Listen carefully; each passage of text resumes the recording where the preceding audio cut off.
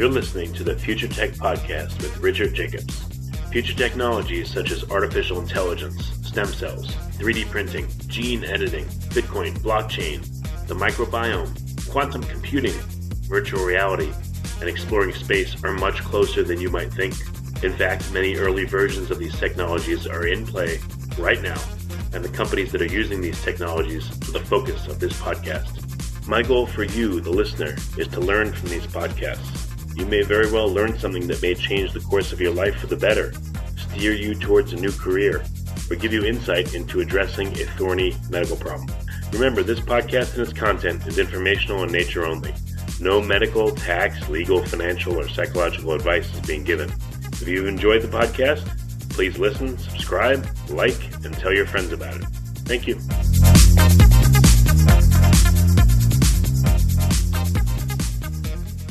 Hello, this is Richard Jacobs with the Future Tech and Future Tech Health podcast, and I have Thomas Hager. He's an author of a lot of really super interesting books that I've recently read, such as 10 Drugs, How Plants, Powders, and Pills Have Shaped the History of Medicine. He has also another book, The Demon Under the Microscope, about sulfa drugs, and several other titles that they're really great reads. So, Tom, thanks for coming. How you doing? I'm good. Thanks for having me. Yeah, what genre of writing would you call your books? Is it, I guess, scientific history, or what is it? You know, I think that basically what I'm trying to do is to write books that bring non-scientists, people who don't know a lot about science or don't like science or kind of afraid of science, whatever. I'm trying to introduce science to people by telling stories. So what I do is I write books that emphasize human stories that often revolve around science, but they're stories that anybody can listen to and enjoy and relate to.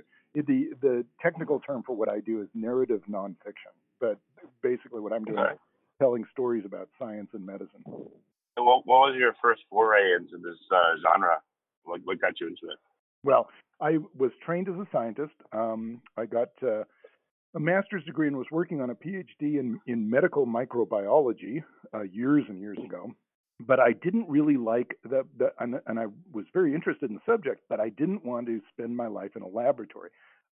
Personally, it's just not my personality. I get bored, doing the same thing over and over and over. You have to be really, precise, which I appreciate, but I didn't want to spend my life, doing the same thing over and over. So I got out of the laboratory and I went back and learned how to write in a journalism program at the University of Oregon, go Ducks, and then put the two together. So I ended up writing nonfiction about science and history, science and medicine. Yeah, and your first book is what, The Demon Under the Microscope? No, before that, my first real book, I've written about a dozen books in one form or another, but my first big solo book was called Force of Nature. It was a biography of the only American to win 2 unshared Nobel Prizes, and that was Linus Pauling, a chemist. So I got to go meet Linus Pauling, one of the great scientists of our age. Got to go down and talk to him in California several times. Great experience. That's cool. Okay.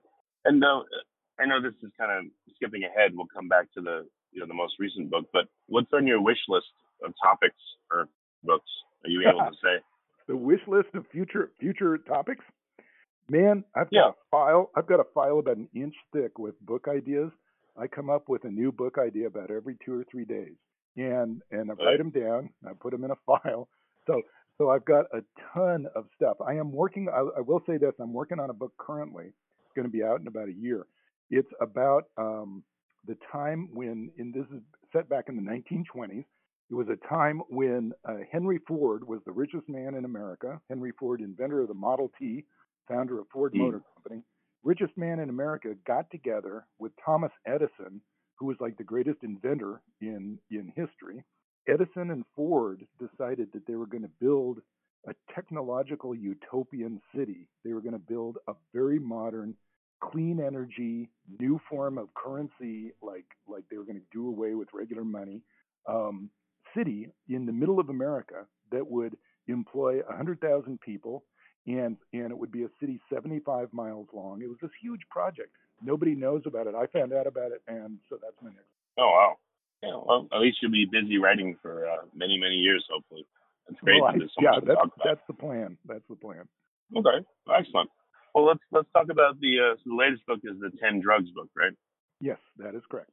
So with that book, can you go over just some of the we want people to read it, but what are some of the drugs that really stand out in your mind that you think had an outsized influence on our culture and our society that you want to talk about?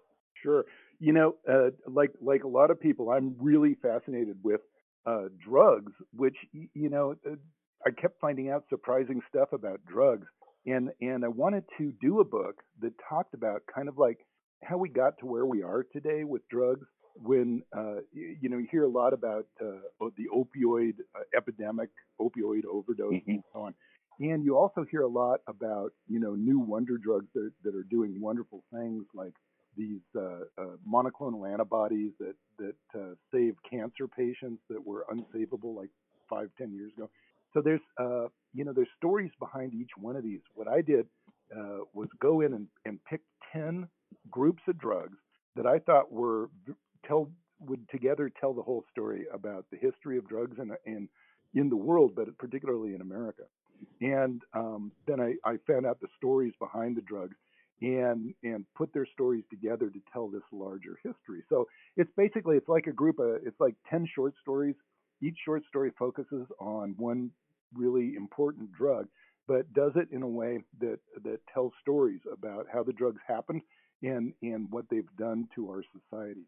It was hard to pick. It was hard to pick 10 because there's about 20,000 drugs that you can buy now, and picking the 10 that really mattered was interesting. But anyway, I've got some surprises in there, some things people don't ever think about, and there's some drugs that people will know, like Viagra and statins, and very common drugs. And so it's a mix. It's a mix of stuff, but I think it's entertaining.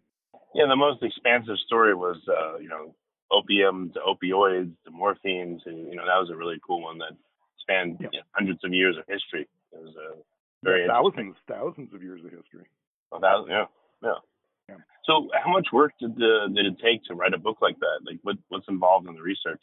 Well, the usual thing for a book that I do, because it's pretty heavy. I'm a research fiend. I'm just I have a bibliography for stuff for this book, for the 10 Drugs book, hundreds and hundreds of articles and books that I read, and you talk to people, you gather all this information. That takes about a year of time just to do the research, and then it's about another year to write it, and then you give it to the publisher, and then the publisher takes about a year to get it together, make a book out of it. So it's a 2.5-3 year process from the time you get started until the time the book shows. Yeah, I've noticed some scientists that I've spoken to, their books are called textbooks, and then it kind of ruins it and makes it more expensive and inaccessible to the public. So did you have any back and forth with your publisher? Did they try to classify it as a textbook? I steer away from writing textbooks because it's a whole different field of publishing. What I do is publish with kind of mainstream, publishers who publish the kind of books you see in bookstores. They're for the general public. They're not for students. Although my books get used in classrooms occasionally, they're not like basic textbooks. And the reason is that I don't write like a textbook.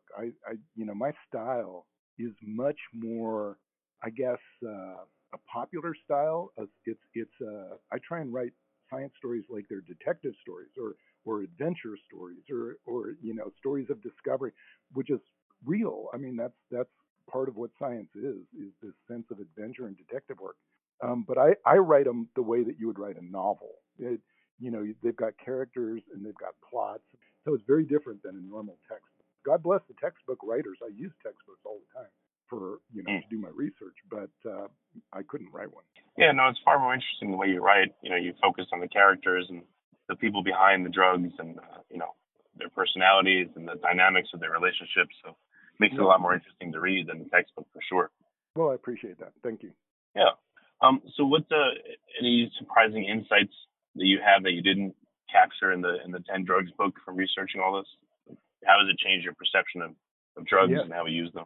Well, the thing that really struck me after doing all this research was the degree to which our lives in America in particular, because the USA is the world's #1 consumer of drugs.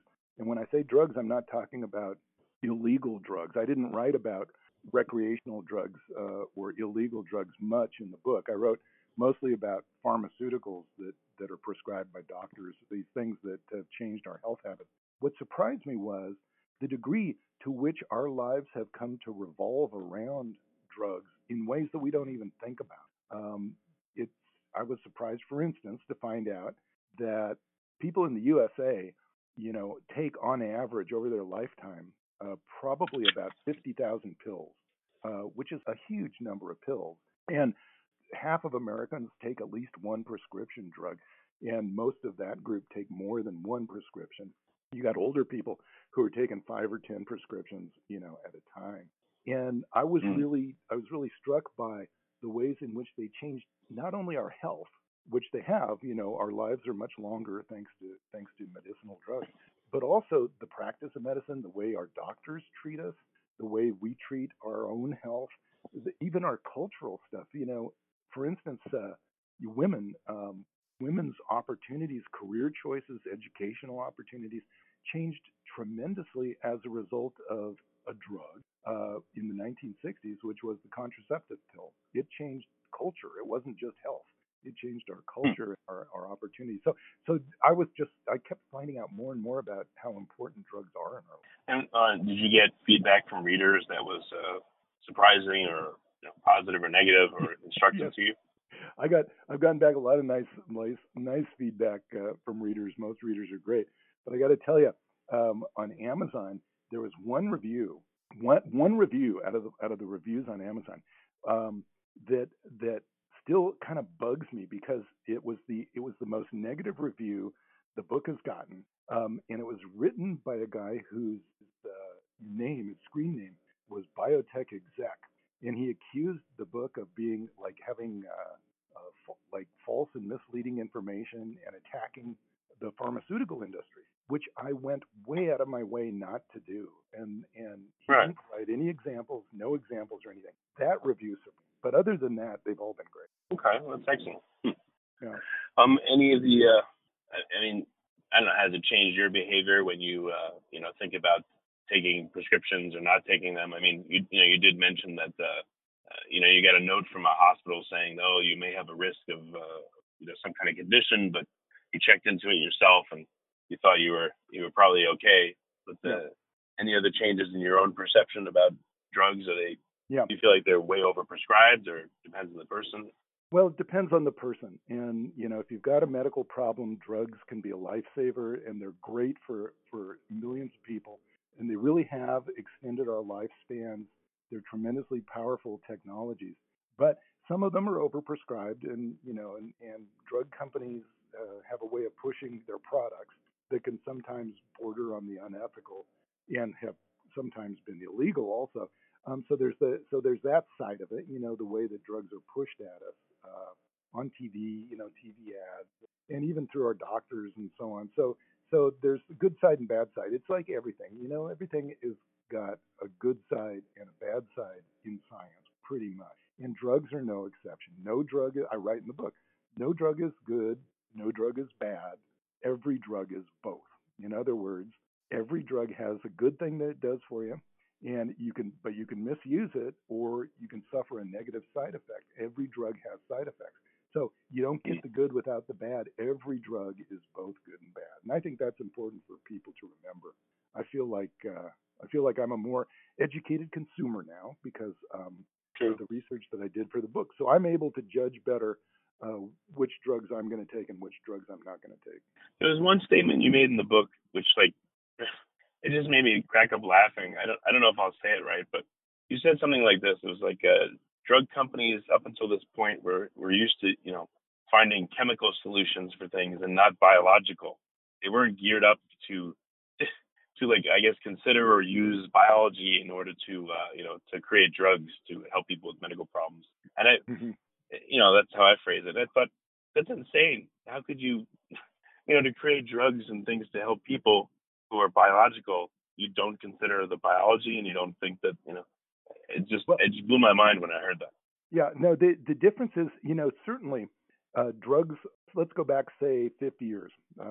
Before that time, most drugs were chemicals that were derived from plants, often, or in the lab, made in the laboratory. So the drugs themselves were chemicals. They were called small molecule drugs. They were tended to be pretty small compared to the size of the molecules that you make in your own body. Molecules you make in your own body tend to be ginormous compared to most older drugs. And so the switch happened starting about 50 years ago um, toward medicines that were based on biological molecules. So the difference is in the old days they were small molecule chemicals, and now they're manipulating biological molecules like antibodies and enzymes and genes that have medicinal effects. And that's a biological shift to where the medicine itself is biological. All of them act on your body, which is a biological system. So that part is absolutely the same. Ultimately their effects are biological, but the sources used to be more chemical, and now a lot of hot new drugs are what we call biologicals, which are molecules very similar to the ones produced in your own body. They're much larger, they act in a different way, and but they are biological in order. And I guess that's, it's not obvious, and that's like a super important distinction, in how medicine has changed recently. Yeah, it has. The other Okay. thing about biologicals in that shift is that biologicals often tend to be more expensive. So, the biological I deal with most in the book is called monoclonal antibodies. Monoclonal antibodies are a big deal now. There's like 6 out of the top 10 biggest selling drugs, biggest money makers in the drug world are now monoclonal antibodies. These are biologicals that didn't exist, 50 years ago, but are now this, more than half of the biggest selling drugs are these biologicals. But they make so much money in part because they're so expensive to take. You hear about people who have serious disease who want a monoclonal antibody. Sometimes they have to spend, enormous amounts of money to get a year's worth of treatment, tens of thousands, hundreds of thousands of dollars for these drugs. So that's there's a plus and a minus to biologicals. Yeah, it's amazing. I've heard some treatments can be hundreds of thousands of dollars for certain cancers. I mean, do you see the price of them coming down at all to a feasible level for the average person, or no? I hope that they do, and I imagine that they will. The history of drugs is they often start out being more expensive than they end up because of people. It has to do with patent laws and how long a drug company can charge whatever it wants for a drug before it goes generic. Before other people can make that same drug. So this is a hot field. A lot of changes legally in that way, but the I would imagine that monoclonals will come down. I would hope so. Otherwise, it would be difficult to then have any widespread use. So expensive. They are so expensive, but they make a lot of money for the drug companies for sure because they can charge so much. They're very specialized medicines, and that's a shift that has happened fairly recently. Is just with that class of drugs, these monoclonal antibodies, they're used for highly really serious life-threatening diseases like cancer. Or debilitating diseases like arthritis and joint inflammation. They are tremendously expensive because people are in serious trouble when they get prescribed them, and they and their insurance companies figure out that it's worth the money to say save a life. Um, but that's the history of drugs is mostly concerned with less expensive drugs that often do save lives, but very often don't save a life at all. You mentioned statins. I wrote a chapter on statins, which are very inexpensive drugs. A lot of people are taking statins. Millions and millions of people are taking statins to lower their cholesterol. And those drugs are very inexpensive. They occasionally save a life, but my research showed that most of the people who haven't had heart disease already, who are taking statins, might not get the benefit they think they're going to get out of it. So it's a mixed bag. Yeah. Are there any up and coming treatment protocols or drugs that you didn't have time to put into the book, but you know about because of your research? Well, I mentioned some things coming down the pipeline. I mentioned drugs that have digital sensors in them. To they're developing tablets now or capsules that have a tiny little electronic sensor in them that will send out a signal when the drug is dissolved in your body. It's a way of tracking the fact that you've actually taken the drug, which is used when, in especially in the old, it has potential use in patients who don't remember. Often, like older patients, might not remember to take their pill when they should, and they can now track when the pill has been taken and remind the person to take the drug and stuff like that. So there's stuff in the pipeline that's coming down that's going to be pretty interesting. But one thing I saw in the book was that, in the research for the book, is that there's always surprises. There's always stuff you don't know about that's going to come out of left field. Might be huge. So there's are very difficult to predict. Okay. Yeah, I wonder with drugs that can track whether you take them or not, if we'll discover that compliance and taking drugs is much lower than we thought, or if it'll lead to insurance companies demanding that if you don't adhere to it and take it, then they're not going to subsidize it. I mean, it's a whole, I guess, many cans of worms that could open up. It certainly does. But it's part of, it goes along with the whole move toward a more and more surveillance of your daily activities kind of thing. See where it would be really beneficial for people who are supposed to take a drug but don't. That sounds to me like a real benefit. But then on the other hand, they could track your drug taking activity with almost anything. Interesting. So are there any books that you have in your list that you don't think will ever get written that you think need to be written, or any topics that you'd love to cover but for some reason you don't see yourself doing it in the near future? Well, I think that food production is a huge issue for our species. We're in the last stages of this huge population explosion. It's been going on for about 100, 150 years now, in which our population has been shooting up and up and up and up. So around 1900, there were about 1 billion people on Earth. Now there's 7 billion plus, and it's going to keep going up to about 10, 11 billion in the next 50 years or so. That is a huge issue. One part of that issue is how are we going to feed everybody without destroying the Earth, the ecosphere, our biological systems? How are we going to be able to feed another 3 billion people? A 50% increase in world population coming up very quickly. How are we going to feed them all? I think that's a huge topic, and I'm fascinated with that. So far, I haven't been able to get a publisher to publish a book about it, but I'm hoping. Do you sense any, the guiding hand of the publishers, or the things that are popular right now, or things that they want published, and things that they don't? Any insights there? For aspiring book writers out there?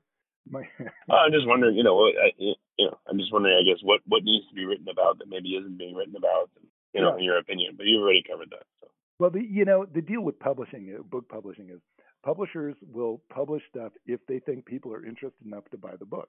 So they want to be able to sell their books, same way drug company wants to be able to sell drugs. They're in business to sell books. They have to publish books that people will buy, and so they're always looking for topics that are hot. Food production is sort of like wonkier and not as sexy as a lot of topics. So I think that it's a more difficult sell for a writer like me to sell a publisher on a book like that, because they're looking for something that might sell a few more books a little faster, and that's their business. I don't blame them at all. Yeah, another quick question. When you write, some of the stuff you're writing about is maybe happened 50 years ago. Some is very contemporary, but some of it's very old, like when you talked about opium, etc. Yep. Is it a lot harder to get information on things that happened, a couple hundred years ago, or even longer? And how do writers even find that stuff? Well, the research process, as I told you, I'm a demon for research, and the research process is fascinating. There's a million ways to go about it, and I will tell you though that from my experience writing a lot of history, it's sometimes there's some things that are easier about getting old information rather than new information. A lot of recent information in the drug world is proprietary. It's kept by these corporations, and it's hard to get to because they don't want they're worried about bad publicity. They don't want anything negative to get out there, and so they tend not to share a lot of current information. However, historically, you can use stuff that's been published about companies in the past. They have less of an interest in that and protecting that. So some of it's more accessible. Some of the older stuff is more accessible, and so it's kind of a conundrum. It's a big issue, but there's the downside of historical research is that a lot of times the records have been destroyed or they were never kept in the first place. So it's a little harder, takes more work to put together a really good story about the past sometimes. But it's possible. Yeah, I wondered how people write history books, especially on really, really old things. How do you find all that stuff? How do you find all that info? It varies. Some people told me, people used to write a lot more letters, which they did, and it's in some ways it's easier, like you said. In some ways it's harder. Yeah, that's right. And it is true that there were letters, but a lot of them have been lost. So it's a trade-off, and sometimes you really have to dig hard in places that people don't usually look. Like my deal is that if I'm say working with old records from a company, I was The Demon Under the Microscope was a book I did about sulfa drugs that were developed at the Bayer Corporation in Germany in the 1920s, 1930s.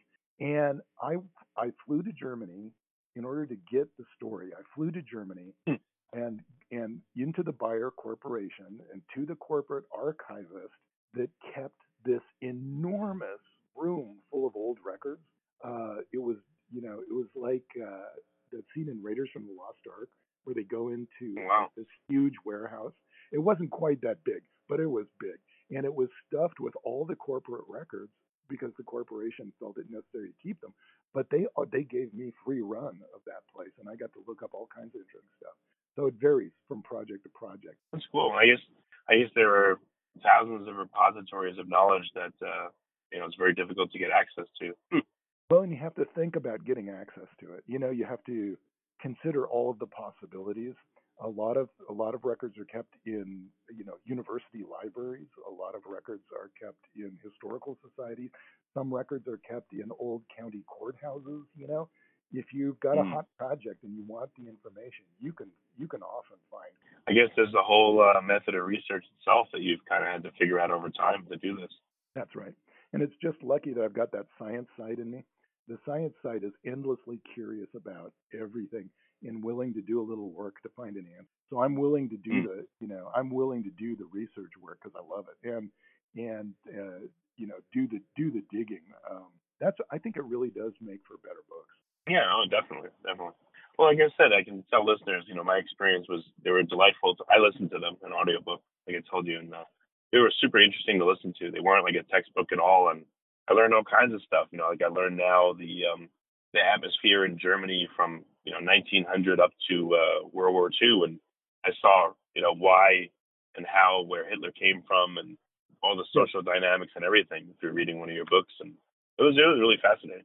That's cool. I'm really glad to hear that because that's another thing people don't think about. You sort of think like science is separate from everything else. These scientists are like in their laboratories and they're not part of the bigger life we lead and stuff. But that's not true. Science is kind of woven in with everything. It's economics, money, business practices, political history, cultural history. It all is wound around in science, which makes it more interesting for me than to think of it as being somehow, off in some ivory. It's not. It is vital to our lives, the way we live day to day. It's just like central to who we are, and yet very few people think about where it came from, how these discoveries happened, and so forth. So it's cool that that you got a little other sort of side information along the way. That's great. It was also interesting the consequence of various people's discoveries. Some of them had ruined their lives. Some of them had brought them great fame, and then their lives are ruined. So it's weird how the science reflects back on the person that figured it out and changes their life so dramatically.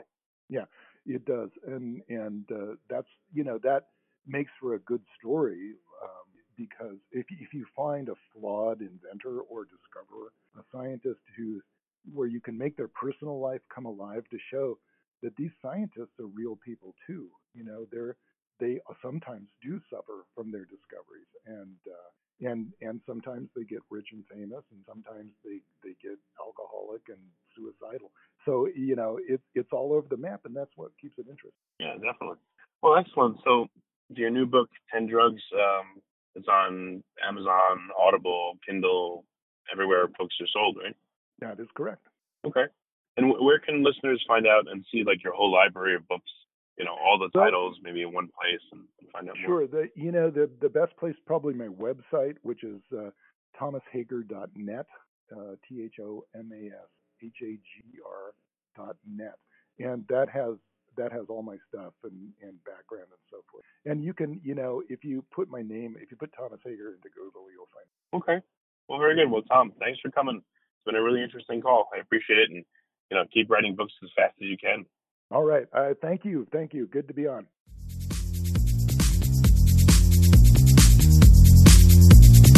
You're listening to the Future Tech Podcast with Richard Jacobs. Future technologies such as artificial intelligence, stem cells, 3D printing, gene editing, Bitcoin, blockchain, the microbiome, quantum computing, virtual reality, and exploring space are much closer than you might think. In fact, many early versions of these technologies are in play right now, and the companies that are using these technologies are the focus of this podcast. My goal for you, the listener, is to learn from these podcasts. You may very well learn something that may change the course of your life for the better, steer you towards a new career, or give you insight into addressing a thorny medical problem. Remember, this podcast and its content is informational in nature only. No medical, tax, legal, financial, or psychological advice is being given. If you've enjoyed the podcast, please listen, subscribe, like, and tell your friends about it. Thank you.